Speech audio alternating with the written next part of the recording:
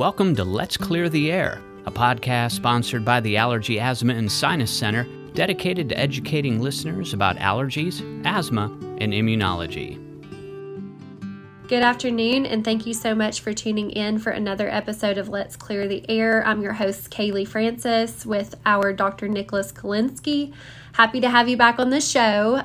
We are talking about a lot of sicknesses right now. We're kind of leading into that November, December time period, and I'm sure you're seeing a lot of sick kids. Most definitely. Thanks for having me back. This is a pretty important topic. We've had a lot of young children coming in with more of the runny nose, postnasal drainage, cough. This is certainly a time of the year where people are getting more sick. Viruses are going around school systems, and so we've definitely seen an uptick in our patients coming in. Absolutely. So what do you do with these kids whenever they're missing a lot of school and they're just consistently really sick?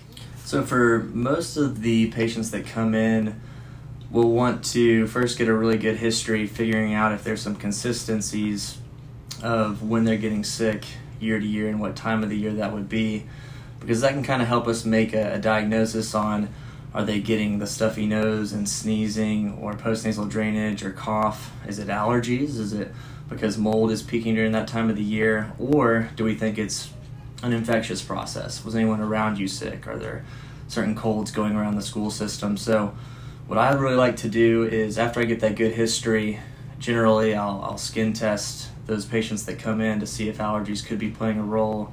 Does that go along with when their symptoms get worse?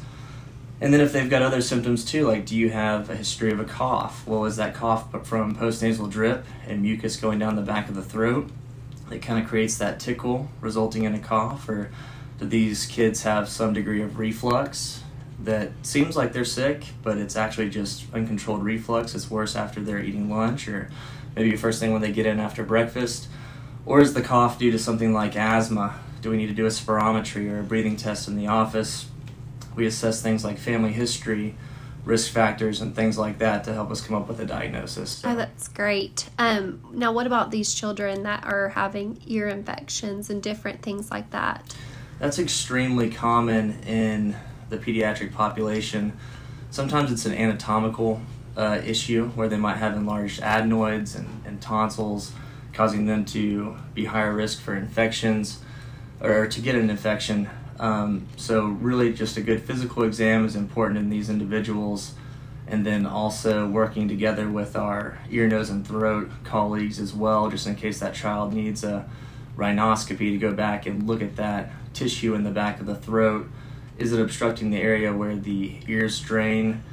All these other types of factors that can really impact ear infections. Okay, and how are bad allergies classified? So I would really classify a bad allergy patient as somebody that has had their day-to-day life impacted from allergies. Or does it prevent you from doing the things that you enjoy? Or has it resulted in maybe an urgent care visit or unscheduled doctor's appointment, creating some hardships for the patient as well as the family? There's a lot of different variables there, but I think that if someone has symptoms and if they're uncontrolled and if it's making them unhappy or kind of preventing them from doing things that they enjoy, then that's a severe allergy patient. That person needs to be evaluated by a board-certified allergist and then also come up with an individualized treatment plan to prevent those symptoms in the future. Okay. Now, what about like CT scans? Is that something too that you would look into? Definitely. I mean, we have a couple CT scanners here at our office at the Allergy, Asthma, and Sinus Center. And so we can, it's a huge advantage to be able to get that CT scanner and tell the patient, do you have an infection or do you not? And then we can come up with a better treatment plan as opposed to just kind of shooting from the hip and giving them an antibiotic if we're not 100% sure if their symptoms go along with an actual infection or not. We see time and time again these patients coming in saying that I've got a sinus infection or I get 5 or 6 sinus infections in a year, when in reality it's just allergies. And if we correctly diagnose and treat that patient, they don't get those sinus infections anymore or those symptoms that they think are a sinus infection but are actually not.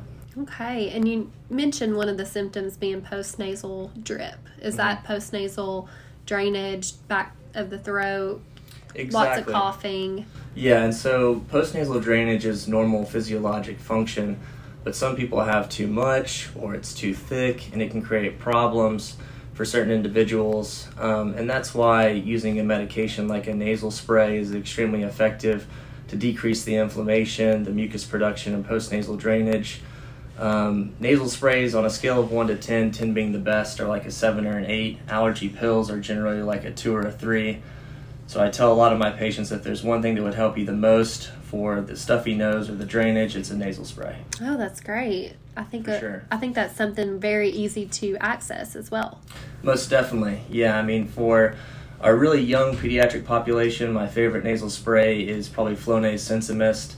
It has a really tiny nozzle on it. It's really gentle on small noses in our pediatric population.